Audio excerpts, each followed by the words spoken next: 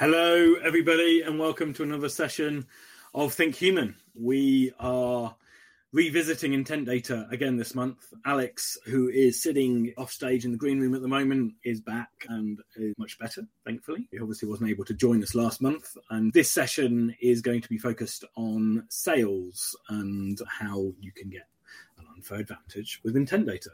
So my name is Riaz Kanani. I am the founder and CEO of Radiate B2B. I'm your host for today, and I'll bring Alex in a second. But some quick housekeeping before we get started. Thank you for joining us. Whenever we do these things, we are looking at a screen rather than at your faces. And so please do share any emojis or thoughts in the chat. We do see them. We'll take questions as we go along. Put your questions into the chat and we will pull them into the conversation. So just before I bring Alex in, a quick few words about me and Radiate. My background has been 20 years in ad tech, martech, sales tech, so go-to-market technology platforms, basically. I've worked with big brands, small brands, and been lucky enough to have a few exits along the way. And about 4 or 5 years ago, I came back to build another called Radiate B2B. And what we do is we help sales teams to know exactly who they should be speaking to today. We use intent data. We provide intent data for smaller, mid-sized companies that are selling to enterprise, and the aim being to maximize the performance of your sales teams. With that said, let's dive into the session. Let me bring in Alex. Alex, welcome. Hello. Good to be here. Yes. Thank you for joining us. Why don't you introduce yourself to get us started, and then we can dive in to the topic. Yeah, so Alex from Sapiro, 22 years in B2B sales and marketing. I'd say 2 halves to that. The first half as an individual contributor, as a sales rep. Second half very much as a sales leader, building, growing sales organizations. I'd say for around 15 years, though, I've felt that kind of marketing should really be a function of sales. You may or may not agree. Certainly if revenue growth is the objective. Some of the highlights in my... You want to ask a question there, don't you? I'm gonna bite my tongue, and we will touch on it maybe a bit later. Okay. Some of the highlights that I think are relevant. So, in that time, built a business from kind of $0 to $22 million within a 4-year period, from 1 to around 40 people. Within a 12-month period, transformed a product-led sales approach to a more value-led approach, quadrupling the average order value. And this isn't blowing my own trumpet, but it will sound like it. But 5 President Club wins across 3 different companies along the way. So, I feel that wasn't a fluke if there were 5 and they were across 3 different organizations, but hopefully that helps with a conversation. Yeah, you're quite clearly, Alex, a Brit who's worked in an American business. Yeah, indeed. One was called Sales Elite. That was the UK business, but I'm calling it President's Club because I think everyone's familiar with that. Exactly. Brilliant. Yeah, I know you've got a huge amount of experience in sales and sales leadership. We've obviously been working with you for over a year now with intent data, and what we wanted to discuss and talk about today is really drill into intent data and how it looks. But before we do that, one thing is, I don't agree with you in terms of marketing reporting into sales. I think there's a part of marketing that should support sales. Now, I absolutely think sales and marketing should work together, but I think marketing should be broader than just supporting sales. Yeah, I've got a very blinkered view, though, right? You look at it from the sales perspective, yeah, right? Yeah, and you're right. In that sense, from what sales needs, marketing should absolutely be providing that, in my view. Anyway, I don't want to spend an hour talking about sales versus marketing. We will do that session again, I think, early next year. So what I want to do now is maybe set the scene a little bit. Why is it that we're seeing intent data come to the fore today? And what is it that you're seeing, Alex?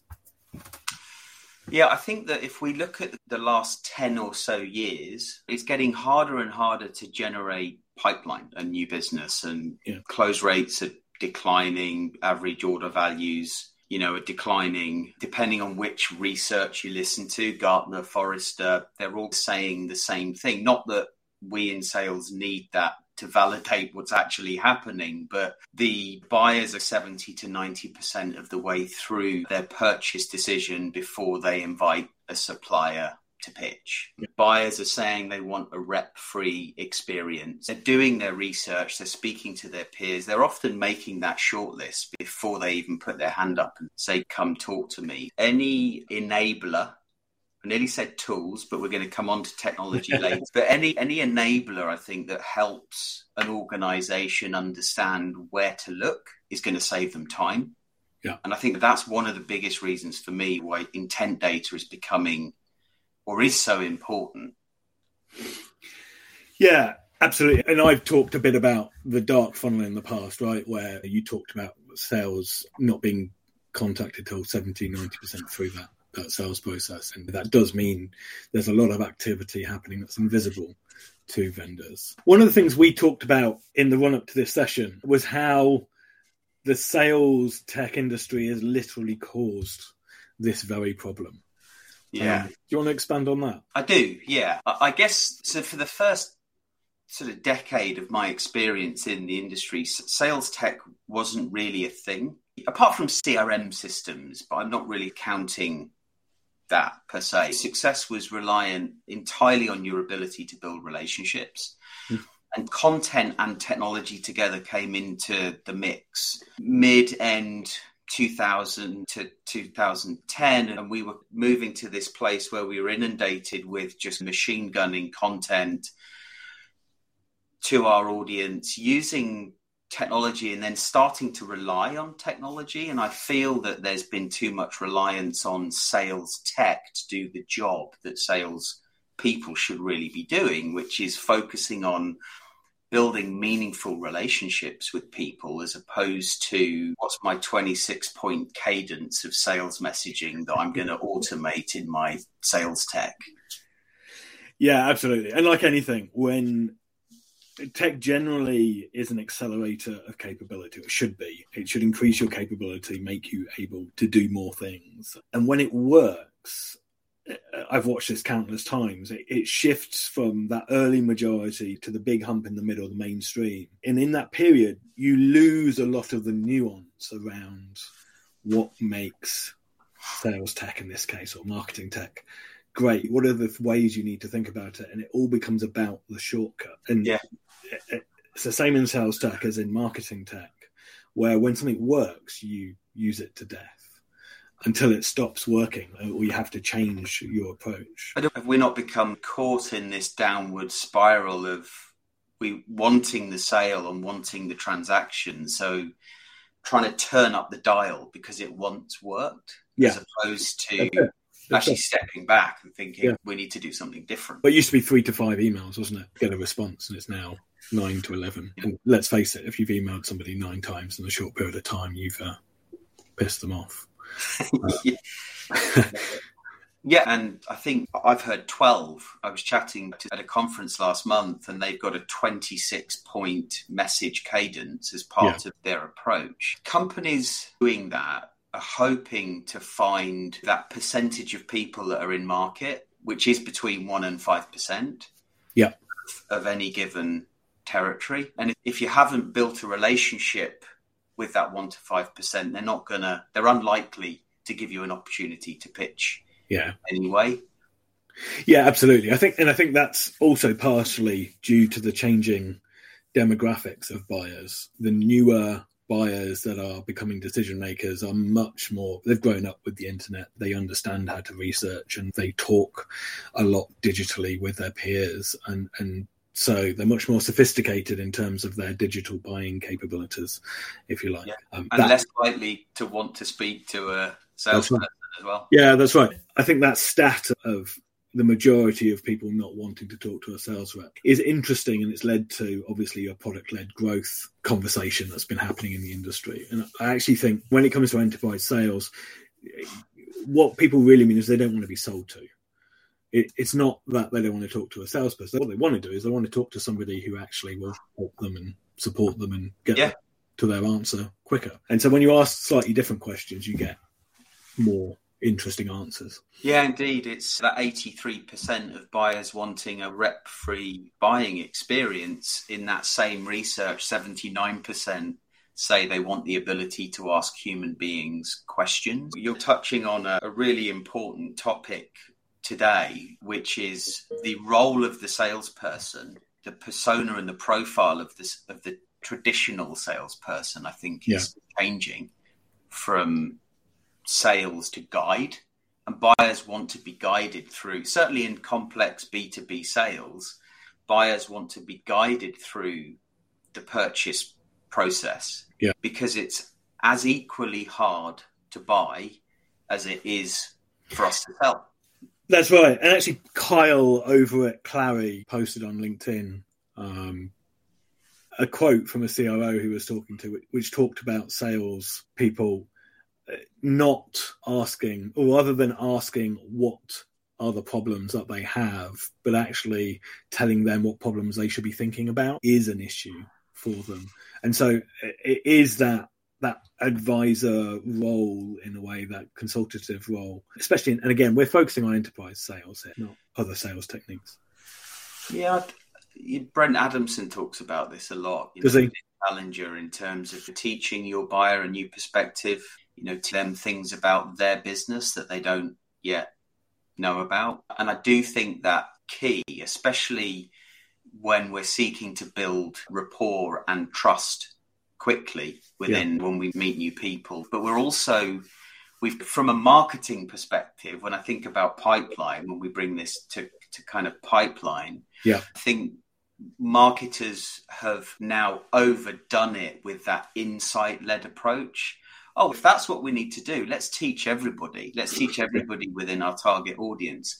But the problem is every company is now doing that. So the point of differentiation becomes diluted. Yeah, absolutely. Absolutely. I've been of the view for a while now that the way you do B2B marketing is having to change just as much as the B2B sales side. Mark's got a question talking about what is your message to salespeople working with their partner managers? Can you comment on the value partnerships have on the challenger sale for the salesperson? I can tell you a bit of a story from my time within a big corporate, and I don't know if this specifically answers the question, Mark, so maybe come back to it if it doesn't. But I think that the partner function within an organization needs to be very tightly aligned to the go-to-market sales strategy. And that might just be taken as a given, but from my experience, it isn't. And if you've designed that value proposition and you've identified the ideal customer profile, the ideal partner profile, and you're recruiting partners that are aligned to that sales go-to-market strategy, the two functions should work in harmony. Very much like the sales and marketing alignment piece. It's when one sort of starts to go off and do their own thing that has an adverse effect. In terms of challenger, back to my days when I was trying to help recruit partners that I wanted to be aligned, strategic partners to be aligned to our go-to-market sales strategy at the time, there was a lot of education that we would do even as a sales team with those partners to help them understand how to position our technology. And in some cases, teach them how to provide services that supported the technology. And if we were able to do that successfully with partners, they were more likely to become a strategic partner that would then deliver a lot more with us together. Yeah, that is a key thing, isn't it? Is that is the advantage of working with partners, is that you get the ability to have a closer relationship with the prospect without actually having that in place, because you've got that relationship between the partner and the prospect. Yeah, and now rereading, it's difficult to read whilst you're talking, but now rereading Mark's question, I think any organisation that is going through the challenger sale training should be involved in that training. In my opinion, it's not just sales that should be trained on the challenger sale. It's all customer-facing, revenue-facing teams within the organisation that really need to understand how you teach, tailor and take control of certain conversations and how you position value. Great. Okay, I want to switch to the focus, obviously, of today's session on intent data. It probably makes sense to start with a definition of what intent data is. You've got both first-party intent, where you've got people interacting with your content anonymously, through to publisher-type content where you're monitoring anonymous activity across publishers. Those are the two that Radiate focuses on. You've then got event data attendant, but then you've also got things like community review websites like G2, which also provide intent. And they all have their place, I think, and they all give different pieces of information. And our goal at Radiate is actually to try and combine all this together. The idea, of course, being behind intent data that you can identify signals that suggests there's a level of intent or level of interest there that might make it more likely that they are interested in having a conversation. So it reminds me of my entire kind of B2B sales career has been selling, marketing, advertising technology. I feel like I've got a bit of a head start on this topic anyway. Yeah. The holy grail for marketers is to create a 360-degree view of the customer and understand that from both the known customer world as well as the anonymized world. And I think the same is true for B2B. I'd love to have the insight to understand prospective customer intent. What is it that my ideal customers are interested in? What is it that they're doing? Which event have they been to? Was I at the same event? Bringing all of that together in one view is, I think, incredibly very powerful. Yeah, it seems obvious, doesn't it, really? Now, your major focus as a business is obviously social selling. I know you have strong views on why social selling is important today and how that relates back to the environment we were just talking about. Do you want to drill into that and why it's becoming more important? Yeah, I think firstly, I should probably address the term social selling because I think it can mean different things to different people. Yeah. A lot of people think social selling is selling on social, which it isn't, in my view. Some of the things that we've spoken about before, the sales messaging and the cadences, and if you think you can just do that on LinkedIn or Twitter or any other platform and be successful, you can't. Exactly. And to your point, it depends on your definition of selling, doesn't it? See, in my view, that's not selling. That's, abusing, maybe. But yeah, it does depend on your definition, doesn't it? It does. Yeah, and the other thing is often I hear marketers, when I'm talking to marketers, when I, talk about social selling, is, so we post a lot of content on LinkedIn and we get our sales teams to share that. Again, that's not social selling. For me, if I was to define it or certainly try and simplify it, it's about three things. It's about your personal brand and actually thinking about how or what you want to be known for, what you want to be famous for, how you look when people come to your digital profile, whether that's LinkedIn, Twitter, Guild, or any other platform you might be using, but also consciously developing that over time so that you're thinking about how you stand out and can be remembered. The second is network growth and having a strategy and a real kind of sense of purpose about the speed in which you're growing your network, who you're connecting to. And again, depending on which social platform you're using, will depend on the effect that can have. And for example, it's really important to connect to as many people as possible within an account that you might be targeting so that you increase your visibility, so that your personal brand can be seen by the people that you might be struggling to get in front of. And then the third thing is around content creation. And so many sales people think it's the job of marketing or product marketing to create the content that they can then use for selling. And they're missing an opportunity. They're missing an opportunity to create their own human-based content to drive engagement from the audience that they've spent so long trying to connect to help that audience get to know them. So that's linked to personal brand, but for me, it's those three things. Yeah, and that's tricky, isn't it? Because as a company, it's very easy for you to have marketing create content that you pass across to sales that's supposed to be used in exactly the same way, no edits whatsoever. And that gives control to the message. But the minute you do that, you lose that authenticity, you lose that human touch that you're talking about there. And is it a mix of both? Is it where you get guidance from the product marketing teams and that to support the salesperson, alongside the salesperson also then generating their own content within a context of your business? Yeah, I think guidance and training and coaching are key to give that direction, that confidence, that support to the sales team. But equally, it's also marketing viewing it differently. Yeah. Instead of the fully finished, polished article or blog or video, whatever it might be, getting it with the understanding that you're helping, you're enabling, you're empowering the salesperson or people to then sprinkle their own kind of personality on it, or human touch on it, or point of view. And you can create the guardrails for that specific type of company or corporate content. But equally, you want to give the people, the salespeople, the freedom to be creative and amplify their personal brand. Yeah. And how does intent data fit into this?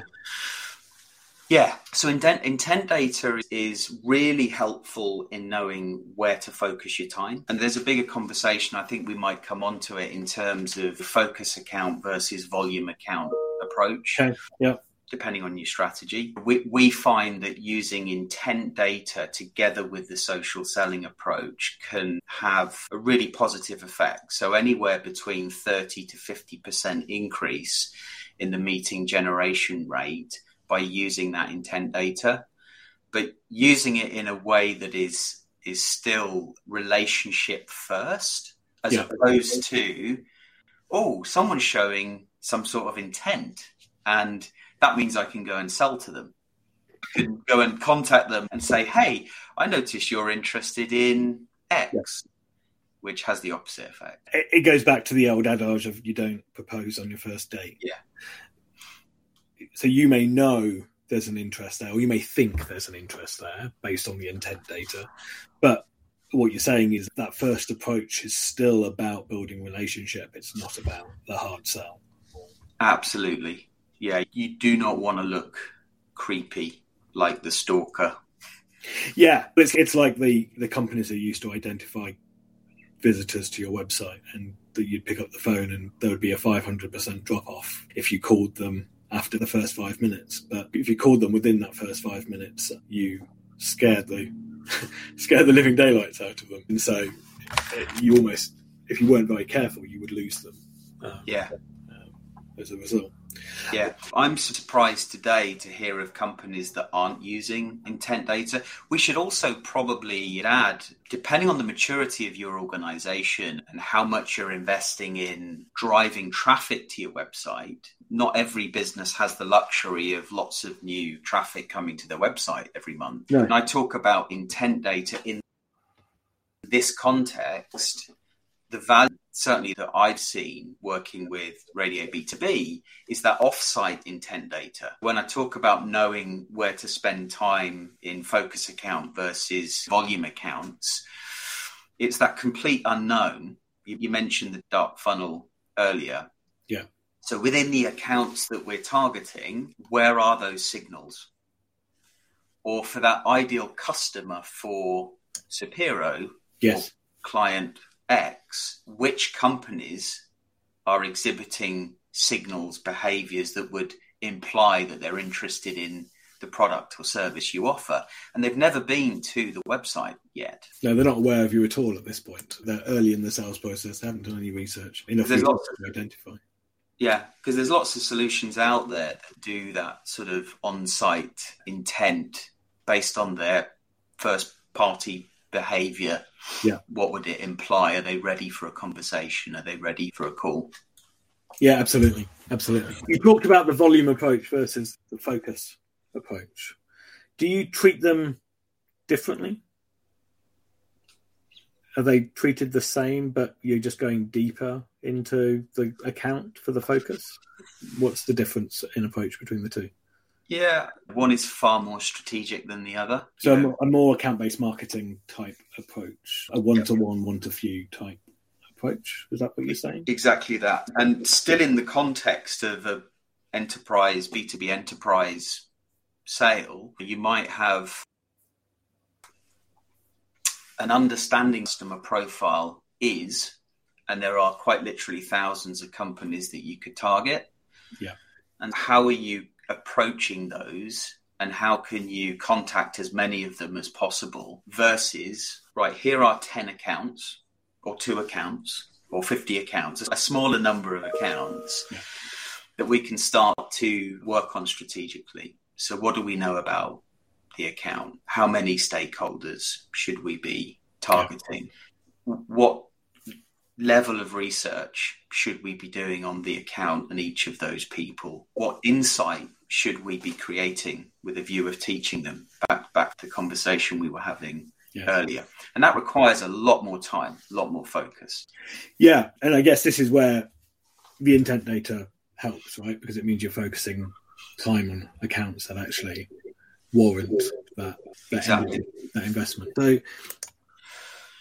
one of the, you've talked a bit about, relationship first approach with following up with these accounts via the social channels. What about the messaging that you're using? Obviously, with the intent data, you are getting the topics that particular company is interested in. How are you using that within messaging to then attract attention when you do shift from that initial relationship approach to more focused on what you're actually trying to introduce to them? Yeah. So it's a constant balance between the two types, right? When you say messaging, I'm not just thinking about the message I send to an individual. Messaging for me is everything around the development of your personal brand and the content that you're creating. Yeah. And so certainly when, you're not relying on the marketing department to write content for you and you're creating it yourself, you can think about what you want to write about that is relevant to your target audience. Yeah. Personally, I've always got that in mind, and I think salespeople should have that in mind because you can talk to your prospect without talking directly to your prospect. Yeah. And again, that comes back to the dark funnel. Your audience is still seeing that content. In some cases, they're still interacting with it. Great. Direct messaging itself, I'm a big fan of keeping it relationship first, especially if you have got a volume of contacts to go after. You can afford to keep it relationship first and just keep the volume of messages going out without bringing the sales message in.